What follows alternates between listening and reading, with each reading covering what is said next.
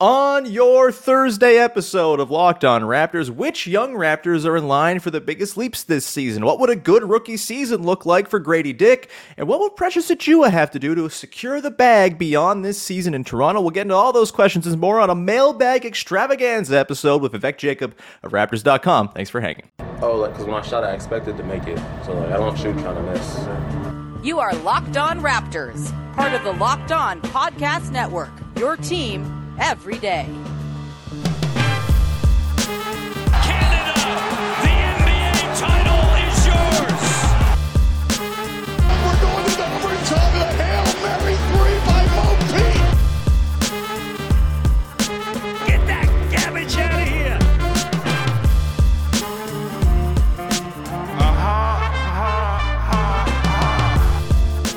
Hey, what's going on? And welcome to another episode of Locked On Raptors, part of the Locked On Podcast Network, your team every day. It is Thursday, July the 20th, and I'm your host, Sean Woodley. I've been covering the Toronto Raptors now for 9 seasons on various platforms. You can find all my work over on Twitter at WoodleySean. You can follow the show on Instagram at Locked On Raptors, and of course, you can join the Locked On Raptors Discord server, baby. The link is in the description.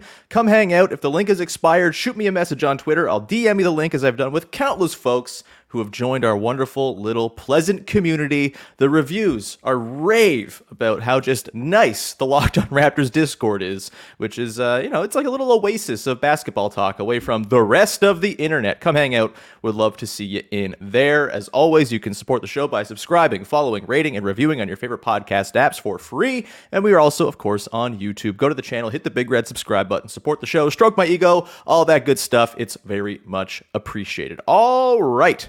Let's get to it. On today's show, we got a loaded one for you as the folks stepped up in the Discord. I asked for mailbag questions, and we got some bangers today. So we're going to run through as many as we can get through here on a Thursday. And to do that with me is our pal Vivek Jacob, who is already wearing the uniform that he'll be wearing when we go watch the Blue Jays later this afternoon. Yay! Locked On Raptors outing. Woohoo! Big V, how are you, buddy? Good. Is this a company event? Does that mean everything is on you today? I'm looking forward to that. Yeah. We'll be getting waters and eat before you come. I'm just kidding. No, I'm looking forward to the game. Hopefully them scoring 0 runs yesterday means they're due for some today. Yeah, it feels like they could maybe try to beat the Padres. That would be fun. The Padres aren't very good, as it turns out, despite being extremely expensive. Sound familiar to a basketball team you like? Let's dive into our questions here, Big V. We got a lot. The listeners really came through with some good ones, and there's lots of young player content in this one. Let's begin with this one from Barney Bass, who's a new addition to the Discord. We're loving having Barney in there. The most positive person in the Discord, I think. He's supplanted me as the most positive person in the Discord. Which young player is taking the biggest steps this year? OG, Gary, Precious, Malachi, Scotty Barnes, or somebody else? Who you got as taking the biggest leap on the Raptors this year? I guess, relative to their current level of play, who's going to take the biggest jump? Is Scotty just kind of the chalk answer here? I think Scotty is the chalk answer. I think when you look at the way Darko has spoken about giving him more opportunities and getting him on the ball as much as possible, and I also think in Scotty's case, learning from his sophomore season and the things that did go wrong, I think that's going to help him out. And so I am expecting a big bounce back season from Scotty, and with the opportunities, I would not be surprised. Frankly, I'd be surprised if he wasn't the guy that made the biggest jump among those young guys listed.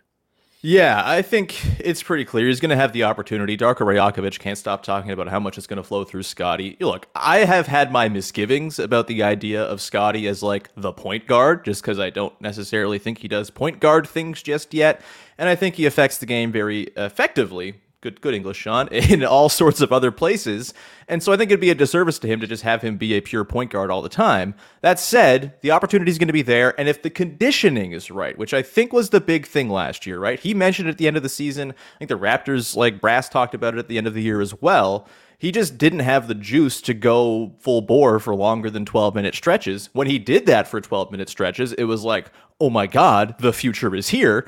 But it's got to be for longer than 12-minute stretches. If he can do that, if he can sustain his energy to kind of do the full effort Scotty Barnes thing where his like physical will overtakes games, then we're going to be in for a blast of a season watching Scotty Barnes. And I think just by virtue of being a very highly touted prospect going into his third year, you kind of anticipate a pretty big jump. I'm tempering expectations a little bit just because I think there's a long way for him to go as far as becoming like an on-ball creator for large chunks of games, but there's going to be a lot of fun Scotty stuff this year. I think he's the right answer. I will also throw a little bit of love Christian Coloco's way, not included in this question, but I think Coloco stands a chance of being like an excellent upper tier defensive center, and how the offense comes along, we'll see.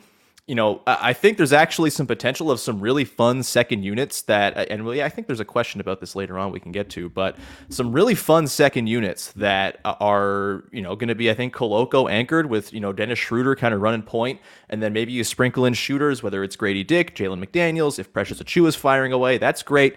And then obviously you sprinkle in your OGs and your Gary Trents, and all of a sudden you got some pretty fun little second units there that I think are going to allow Christian Coloco to really thrive. So he's sort of my under the radar pick for this question. Let's go to this next question here, kind of tied into the Scotty Barnes of it all, from Old Baller asking, under the new coach, why would Scotty not flourish at point guard? He was a point guard in a Div 1 high-end college team in all of his basketball life and won everywhere in that position. This, again, goes to my sort of skepticism about Scotty Barnes as a full-time point guard. I'll throw this one to you. I have my thoughts. I've shared them a million times on the show, so I'll throw it to you.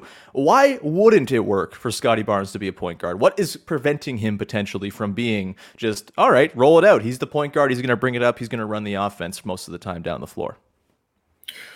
Well, I think over the first 2 years of his career, I think there's been a gap between what he sees and how he operates in transition or even semi-transition versus a full half-court set. And so I think, as you work him into just constantly having those half-court reps, I think that's where you might see the most growing pains. And then I think just on the whole, if you're thinking like numbers-wise, I could see him putting up numbers that would say like, okay, yeah, this is a real step up from his sophomore season. But will the efficiency be there? Right. Yeah. And so I think whether it's, working his way as a ball handler into the post or just, what type of steps has he made with his in-between game, with his mid-range, that type of thing. So the efficiency, I think, is going to be a big thing to measure as far as his individual offense is concerned. And then I would not be surprised again if there are growing pains in specifically running a half court offense.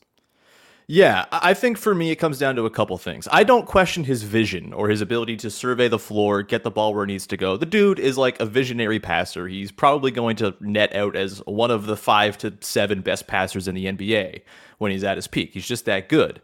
But what sets up those passes? It's space. It's making the defense have to make tough decisions. And right now, I don't really see him forcing tough decisions out of defenses because I think he's going to be pretty easy to switch on. He's not shown a great propensity for just blowing by guys in the past. He's more of this sort of bounding, large strides, physical sort of get your way to the bucket by force of will, less as far as like quick attack, first step stuff, which can work. Like there's obviously, he's been effective doing that. Ask Brook Lopez in that crazy game where they came back late, how good Scotty Barnes can be just kind of chewing up space, getting into the teeth of the defense and scoring over some of the best rim protectors alive. But when you're running an offense, there's got to be quick fire stuff, right? And I think his lack of pull-up shooting is the thing for me. His lack of really any mid-range effectiveness last season entirely is a big red flag for me. If you just go back and look, like he fell off as a 2-point scorer pretty significantly. As a rookie, he was at 54%. Last year as a 2-point scorer, 50.5. Not great. Around the rim, just fine. He's around 70%. He's going to score at the rim. That's his thing. He's got great touch. But you go to the mid-range, 3 to 10 feet, 44.8%, down from 50%. That floater range, not so good. 10 to 16 feet, down to 29.7% from 39.8 as a rookie. From 16 to 3-point range, 38% down to 37%, a slight drop there. And then obviously the 3-point shot went from 30% as a rookie down to 28 in his second year. Like those areas, he's going to have to be able to burn defenses from, right? If there's a drop defense, he's going to have to be able to use that mid range and pull up and score. If teams are coming up high, he's going to have to be able to sort of get around those hedges and sort of turn the corner, get downhill. If they're going under on screens, he's going to have to be able to burn them by pulling up from three. And I just don't think it's fair to ask him to have all of that in his bag right now. And what do all of the best point guards in the NBA these days have in their bag? It's pull-up three-point shooting. It's a massive thing. I've been hammering it since the Fred VanVleet thing went down this summer. He took 4.5 pull-up threes a game at nearly 34%. That is good. That is really important. And they've yet to sort of moneyball their way to replacing that missed, those missed threes. And I don't think Scotty Barnes is going to be the guy to do that in year 3. Maybe down the line that comes around.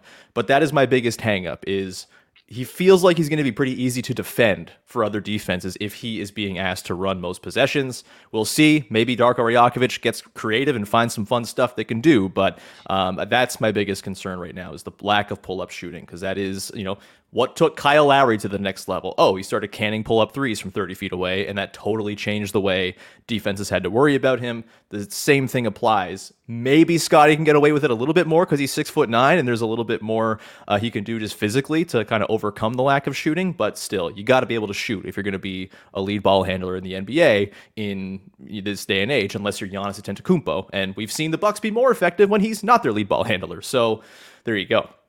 We'll come back on the other side, Big V, get into some more questions. We got a lot of questions about the young dudes still. Grady Dick, what would a good season look like for him in his rookie year? Precious Achiuwa, can he secure the bag? We'll get into those questions and more in just a second. Before we do that, however, gotta tell you about our friends over at FanDuel, who are the #1 sportsbook in all the land. You gotta go check them out. Take your first swing at betting MLB on FanDuel and get 10 times your first bet amount in bonus bets up to $200. That's right. Just bet $20 and you'll land $200 in bonus bets, win or lose. That's $200 you can spend on betting everything from the money line to the over-under to who you think is going to hit the first home run. Guess what? I've said it before. I'm not much of a sports bettor, but I do like to dabble when I go to a game in person to jazz up the live experience. And guess what? Going to a game in person today with our pal Big V, and I might throw a little money down on Vlad Guerrero Jr. first home run, something like that. Why not have fun in the ballpark? That is a good way to go do it. All in an app that's safe, secure, and super easy to use. Plus, when you win,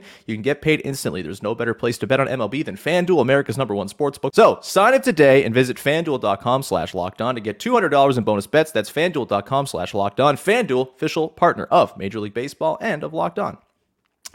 All right, we continue on here. Big V, Vivek Jacob of Raptors.com along as we dig into your mailbag questions. This next one here comes from FCF12 in the Discord. What would a successful first year for Grady Dick look like in terms of his numbers? Points, minutes, rebounds, three-point and field goal percentage, etc., etc. Big V, what are you thinking here? What's the sort of bar for success as a rookie for Grady Dick? Is it even to do with numbers or more just sort of, is he at home? Does he look out of place on an NBA floor? What are your sort of projections here for Grady Dick as a rookie? I'll be honest. I think it's hard to really project right now because of the uncertainty with the team. Right. And I just mean that from a straight minute standpoint, right? Yep. Like if Pascal gets moved, if there's a Gary Trent Jr. deal that follows, then all of a sudden the dynamics of what you're looking for from Grady completely change, right? As it stands, you're probably looking at him getting around, somewhere between 15 and 20 minutes a game. And, him just maximizing what he can do in those moments. Watching Summer League, you see obviously the ball handling needs work. You see, operating under pressure needs work. And he's talked about his timing, his pace, and, in terms of like running off screens. And so he's going to learn that stuff, the physicality that comes with that stuff. Obviously, I think he's got to grow into an NBA body. He's got a good frame, and I have no doubt that he'll get there. But I think those are the things that maybe I'm going to like discount him in the first year and know going in, those are going to be issues for him.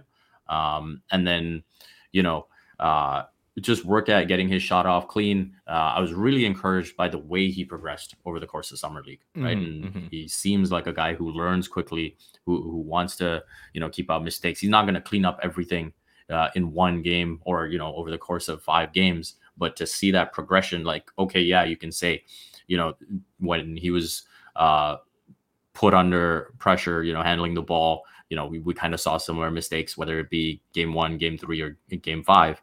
But at the same time, we saw a real progression with his individual offense. He seems like a solid rebounder. Got a bit of nice playmaking to him as well, in terms of like finding the right pass. So he looks like a pretty well-rounded player, and that's kind of what I'll be looking for in year 1. Yeah, I think 15 to 20 minutes is really the sweet spot. You get him in there with second units largely, probably just to sort of add a little bit extra space. I feel like if by the end of the year he starts to be sprinkled into more starter heavy units, that's probably a sign that things are going quite well. And frankly, I think that's where he's going to be at his most useful, frankly, on this team, because the best players are also the most spacing starved players on this roster. It's kind of a weird upside down team that way. And if you can start sprinkling him in alongside your Scotties and Pascals and Yaks and stuff, I think that's where the sort of benefits of his spacing and the sort of way defenses have to stay glued to him because of the threat of him, catching it and putting it up at any given moment. I think that, if he can get into those lineups, I think that would be a pretty encouraging development. As far as points and rebounds and stuff, yeah, I think it totally depends on the role. I think it depends on a lot of different factors. So I'm not going to say he's got to have 10 points a game or he's a bum or anything like that. If he doesn't have 10 points a game, he's a bum. Come on, 10 points? I could do that. I'm getting a little high and mighty on my recent run of form and pickup, I guess. Where I am the Grady Dick of Central Memorial Rec Center in Hamilton, I got to say. Just moving around, never dribbling. When I do, it gets poked away and putting in the odd 3 here and there. But yeah, I think that's a pretty good summation of what a successful rookie year would look like for Grady Dick. Let's go to the next question here from Skip to My Lou, who asks, where will Precious stats need to be in order to warrant a mid-level size extension? Another stats question, and I'm not totally sure the stats will tell the whole tale with Precious. One stat in particular might, but I'm curious for you. What do you think needs to happen here for Precious to be considered a part of the future plans for the Raptors after this season? A big year for Precious. I think the biggest thing is understanding when to rein it in, when to, go full Precious. That's probably the growth trajectory that I'm looking for. We saw him kind of being allowed to paint outside the lines, if you will, his first season with the Raptors, and that second half of 2021-22 was just incredible, right? Like when he's pulling up for 3 and knocking shots down like that, like that's a complete game changer. But I don't think that can be the expectation going into this year, right? And so I think hopefully the biggest thing that'll happen for him is a consistency in role.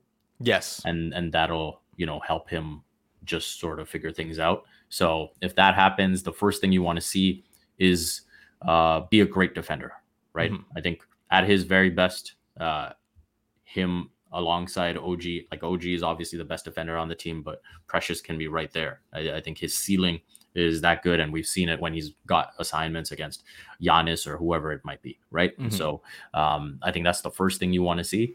And then offensively, I think he's got to be very selective around the basket. I don't think he has great hands, great touch. And so I think that's why he's been so inefficient. I think he probably has smaller hands than he'd like. And so we see some of that Kwame Brown finishing. But again, it all comes down to understanding when to, rein it in, and understanding when, hey, it's all here for you to take over. Yeah, I think, honestly, if his stat line is in line with what he did in 21-22, I think that probably warrants like that mid-level size extension, right? Like if he's at 9, 7, and 1, and he's hitting 36% of his 2 attempts from 3 a game, playing the defense that he plays, like that's a player you're happy to have around. If he's shooting 27% from 3, it gets a little more tricky. And so I think really the goal for him this year should just be to clear the bar in which your offense justifies your presence on the floor defensively for more than 20 minutes a night, right? Like I think, and that shouldn't That's the be best way to put it. Yeah, like his defense is so good. He is probably the best switch defender on the team. OG obviously there too, but like I feel very confident with Precious guarding anybody. It's kind of wild that they have two of the 8 players alive who are actual 1 through 5 defenders. But I think Precious is that. He kind of, honestly, I think the best comparison for him, different sizes, but like Matisse Thybulle is like a pretty close comparison where the defense is so undeniably excellent, but the offense is like this big giant question mark.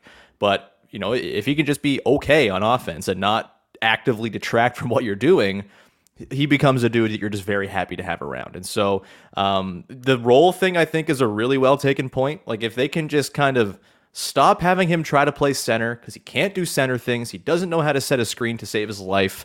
If they can just have him be, again, I'll say it again, big Norm, where you're standing in the corner, you're waiting for the ball on the catch, and you are either taking a quick 3 or you're using your incredible first step to get downhill and score. I think that is kind of the dream scenario here for Precious this season. Let him live that wing life, and I think we could see a pretty clear, future vision for what Precious can be for this team going down the line. I think they're going to give him a lot of runway because he's the exact type of player they really, really love in that front office. Tied into this question here, Big V, from Ben Chapman, what are the odds that one of Jalen McDaniels or Precious are in the starting 5 opening night of 2024-25? Getting into the future here, baby. Wow. You don't even know what the starting lineup's going to be next season. So this is really testing our clairvoyance. In 3 months, we have no idea what the starting lineup's going to be. But yeah, if you look ahead to 2024-25, I would expect Jakob Poeltl to still be on the team. I would expect Scotty Barnes to still be on the team. At least one of Pascal or OG, you'd think, right? Yeah. So that immediately kind of puts him up against it. And you would think there's probably because of the spacing, there's probably a clearer path to Grady being a starter before Precious. And so I will say no. Yeah. It's what are the odds? Not a yes or no question, if we're being totally in line with the spirit of the question. No, 0%. Or like 10,000 to 1 or whatever you 20%. Want. Yeah. Yeah, I think I'm pretty low on that too. I think, look, if Precious comes out and achieves big Norm status and is shooting 40% from 3, and you can say, hey, he's just a big shooting guard, then maybe there's a way to do that. But yeah, with Scotty, with one of OG or Pascal, with Yak, I feel like it might be a bit of a stretch to have Precious in there. Who knows what other deals are going to happen as well. You would assume if one of OG or Pascal is getting dealt, someone they get in that deal is going to figure into the starting 5 somewhere as well, whether it's, AJ Griffin or Kobe Buffkin or Emmanuel Quickley, Quentin Grimes, Emmanuel Quickley, Quentin Grimes, just kind of speaking that one out there. But I think, it'd be pretty surprising, I think, if either guy is in the starting 5, but that's okay. Hey, I'm very excited for Jalen McDaniels. I don't know if anybody else is, but I'm very much on the Jalen train as well. I think he's going to be pretty effective. And frankly, there's a chance he steals Precious's minutes if Precious is not doing the things that we're talking about him needing to do this coming season.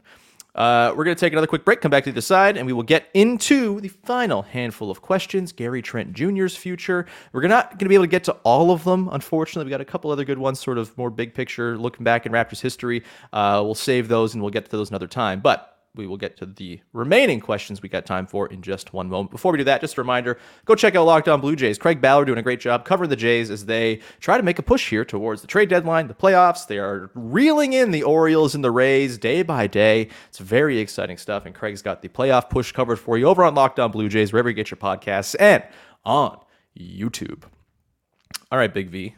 Just a reminder before we get into these final questions, tomorrow on the show, Michael Pina, our pal from The Ringer, is coming on the show, and we're talking all about Dame for Scotty, baby. Of course, if you didn't read his piece pitching Dame for Scotty as a trade last week at The Ringer, go do it. Prepare yourself for the pod. It's going to be really, really fun, and I look forward to having our pal Mike on the show. He's a long time, one of the very first guests on Locked On Raptors, way back in the day. He's gone on to far more success than than I have. I'm glad he's going to keep on punching down and hanging out. But we will have Michael on the show tomorrow to talk about the whole Dame for Scotty thing.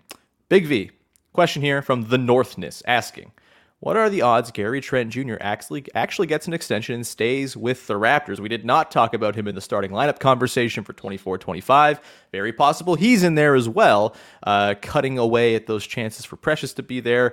Obviously, we got the reporting just after the opt-in from Chris Haynes that the Raptors and Gary Trent Jr. were probably going to work on an extension. Nothing's come of that just yet. It's kind of gone quiet. Where are you at with this Gary Trent Jr. thing? Do you think they get something done? Do you think they should try to get something done with GTJ? I think so. I think again from an asset management perspective, with the way things played out with Fred, you want to at least put yourself in position to recoup value down the line. And so again, he's a young player. I think he does have room to grow. He might have a definitive ceiling in terms of what we've seen defensively. So that cap is going to be there, but man, beauty is in the eyes of the beholder. And so we've seen Masai get a lot of value for a lot of players over his tenure. And so I would be in favor of re-signing him, having a good shooter in the mix. There's only so many of those on this roster. And that way, you're not on pins and needles going into the offseason. Yeah, I'm going to invoke a dear friend of mine and yours, Terrence Ross. Way back in, was it 2016? He signed a 3-year, $31.5 million deal with the Raptors as an extension. And at the time, it was like, really, Terrence Ross, $10 million a year? Back when that seemed like a lot of money. It's like the cap was like half what it is now. I think it's kind of similar with Gary Trent Jr. Maybe he's not the perfect player. Maybe he's not someone you figure as a long-term starter on a great team. Maybe he is. Like, obviously, he's still 24. There's plenty of growth to be done there. But that Terrence Ross contract ended up becoming a very tradable piece. They got Serge Ibaka in exchange for him in a first-round pick. And I think that's kind of the model you should probably try to follow here with Gary Trent Jr. The Raptors have a long history of taking care of their dudes, especially when they're young, and then figuring it out later. I would imagine that's what we'll probably see here with Gary. I would bet he gets an extension before the season starts so they don't go in with that hanging over their heads. And, what a heat check it would be, like the least justified heat check ever, to go into the season with OG, Pascal, and Gary all as pending UFAs, being like, didn't work last year, but we can do it this time, damn it. Boy, let's hope that's not the case. But I think it's pretty likely that we'll see Gary Trent Jr. get an extension here. Probably the most likely at this point of those three guys to get one, I would say. Pascal should be the most likely, but it seems like they're maybe getting cold feet on that. Who's to say? We'll see. But yeah, I think it's going to happen at some point here, and I think that would be totally fine. If it's $20 million a year for a few years, that's basically like that Terrence Ross contract just 7 years later. Let's dig into this next question here from Matt T. asking, are DeMar and Dwayne Casey's legacies in Toronto undervalued? Kyle deserves his status as the GOAT, but I wonder if we've forgotten how important DeMar and Dwayne were to building the most successful period in Raptors history. This is an interesting one, Big V. I feel like they get their flowers. Maybe DeMar gets a little bit of the short end of the stick because he was traded for Kawhi Leonard, who then put them over the top immediately. I have found myself a lot, though, since Nick Nurse got fired, and we kind of got the breadth of how disastrous this last year was in the Raptors locker room, really gaining an appreciation for Dwayne Casey and his whole pound the rock ethos. That worked. Bring the boulder back. Where are you at with Dwayne and DeMar and how they are revered or not in Raptors history? So I agree with you. I definitely think there's something to the way things played out with Nick Nurse, increasing the appreciation for Casey and even DeMar for that matter, as leaders, as culture builders. But I don't think there's anyone who is even a half reasonable Raptors fan that doesn't look at DeMar and Casey and that We the North era and think of them as like huge parts of it, right? Like right from the I Got Us tweet, and right from the very beginning that Dwayne Casey came in and was like, hey, this is going to be the culture, defense first, and you slowly started to see that build, and to go from what that team was to be this perennial 50-win team. And it definitely does bother me when people kind of reject that was like a very good team, and they're like, oh, this is mediocrity. It was like, man, that era Ridiculous. like redefined what mediocrity is then. Well, they look at that mediocre 56 win team that then won 51 and then 59 games and back to, like, get over it, man. Like, get a grip. And so, yeah, did DeMar have his flaws? And sure. But he also, if you remember the DeMar that came into the league that didn't really, wasn't really able to handle the ball, that only scored off like, slashes, cuts, that seemed below Sonny Weems in the future prospects hierarchy. Yes. Yeah. And to become a guy that was literally good enough to be traded for Kawhi Leonard, that's incredible growth. And, I will always maintain that the OVO Athletic Center should be named the DeMar DeRozan Center because, like, what that guy stood for in terms of development, in terms of working at his craft. If not DeMar DeRozan, then it's got to be Pascal Siakam, right? Like, you look at those two development stories and it's just incredible, right? So, yeah, I think the world of DeMar DeRozan, I think the world of Dwayne Casey. It didn't work out. They have their flaws, but you can't argue that they squeezed out every bit that they could have from that era.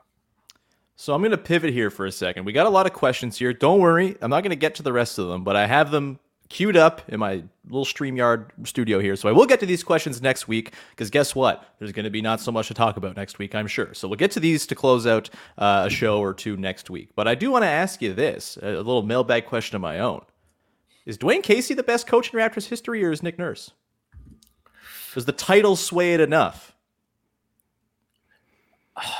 I think, I've stumped you. This comes back. It's a similar conversation to, like, if you were to say, is Kawhi the best player in Raptors history? And it's like, well, the longevity isn't there, right? So it's like, hey, does Nick Nurse really have the longevity?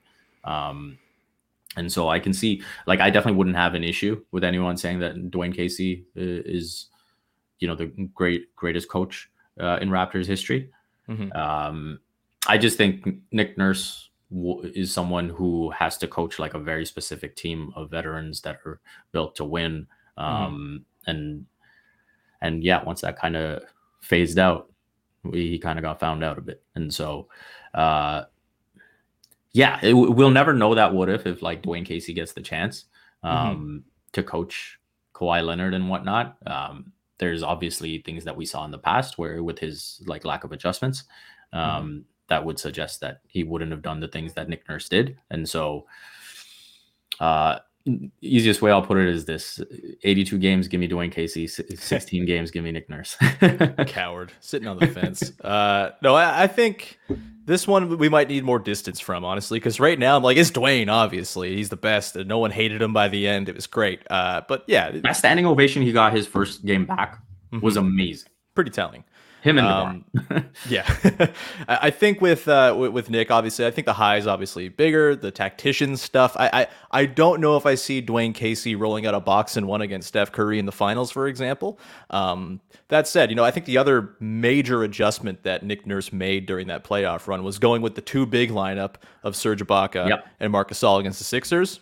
And in fairness to Dwayne Casey, he once ran Bismack Biyombo and Jonas Valanciunas together in a playoff series against the Cavs. So maybe the two big lineup would have been there for him. Not to call out Dwayne's most hilarious decision ever, but yeah, I think there's a good case for both guys. I think I'm just growing to appreciate more and more how good a coach Dwayne Casey was and the way he kind of built this infrastructure that was conducive to development that Nick Nurse never really did. So maybe it's a choose your flavor type of thing, but I think it's an interesting question, which is why I closed it out with that question from my own to finish off this mailbag. We're gonna wrap it there. Big V, thanks so much, man. Lovely hanging. Good question answering today, man. Well done. Good work in the office. You got anything you want to promote for the good people out there? Just the usual stuff. Raptors.com. I'll be tweeting some FIFA World Cup, women's FIFA World Cup stuff. Hell yeah. Following along and obviously just rooting for the women. It'd be amazing. I would like to think, or not like to think, but it seems very likely that this would be Christine Sinclair's last World Cup. So I hope it is for her sake. She deserves a rest. So it'd be amazing if they can finish off on a bang. Obviously, she's got the Olympic gold in the bag, so it's not like that as much of a deal, but it would be amazing for her to win a World Cup. It'd be amazing for the team as a whole to win the World Cup and for this country. So rooting for that. And yeah, go Canada. Canada, Nigeria tonight, 10:30. Baby. Yep.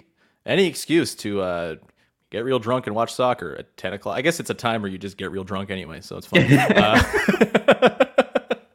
Talk to me when there's a 6 a.m. game, baby. All right, we will leave it there. Thank you so much for tuning in. Thanks to all the great questions that came in, or the listeners who sent in the great questions. We're not thanking the questions themselves. That would be weird. You can go and subscribe, follow, rate, review, all that good stuff. Jump in the Discord. The link is in the description. Come hang out. We'd love to see you in there. And we'll be back again tomorrow with Mike Pina of The Ringer to talk about Damian Lillard and why the Raptors should trade everything to get this dude, or why he thinks that. We'll get to all of that tomorrow. Thank you so much for hanging. Bye-bye.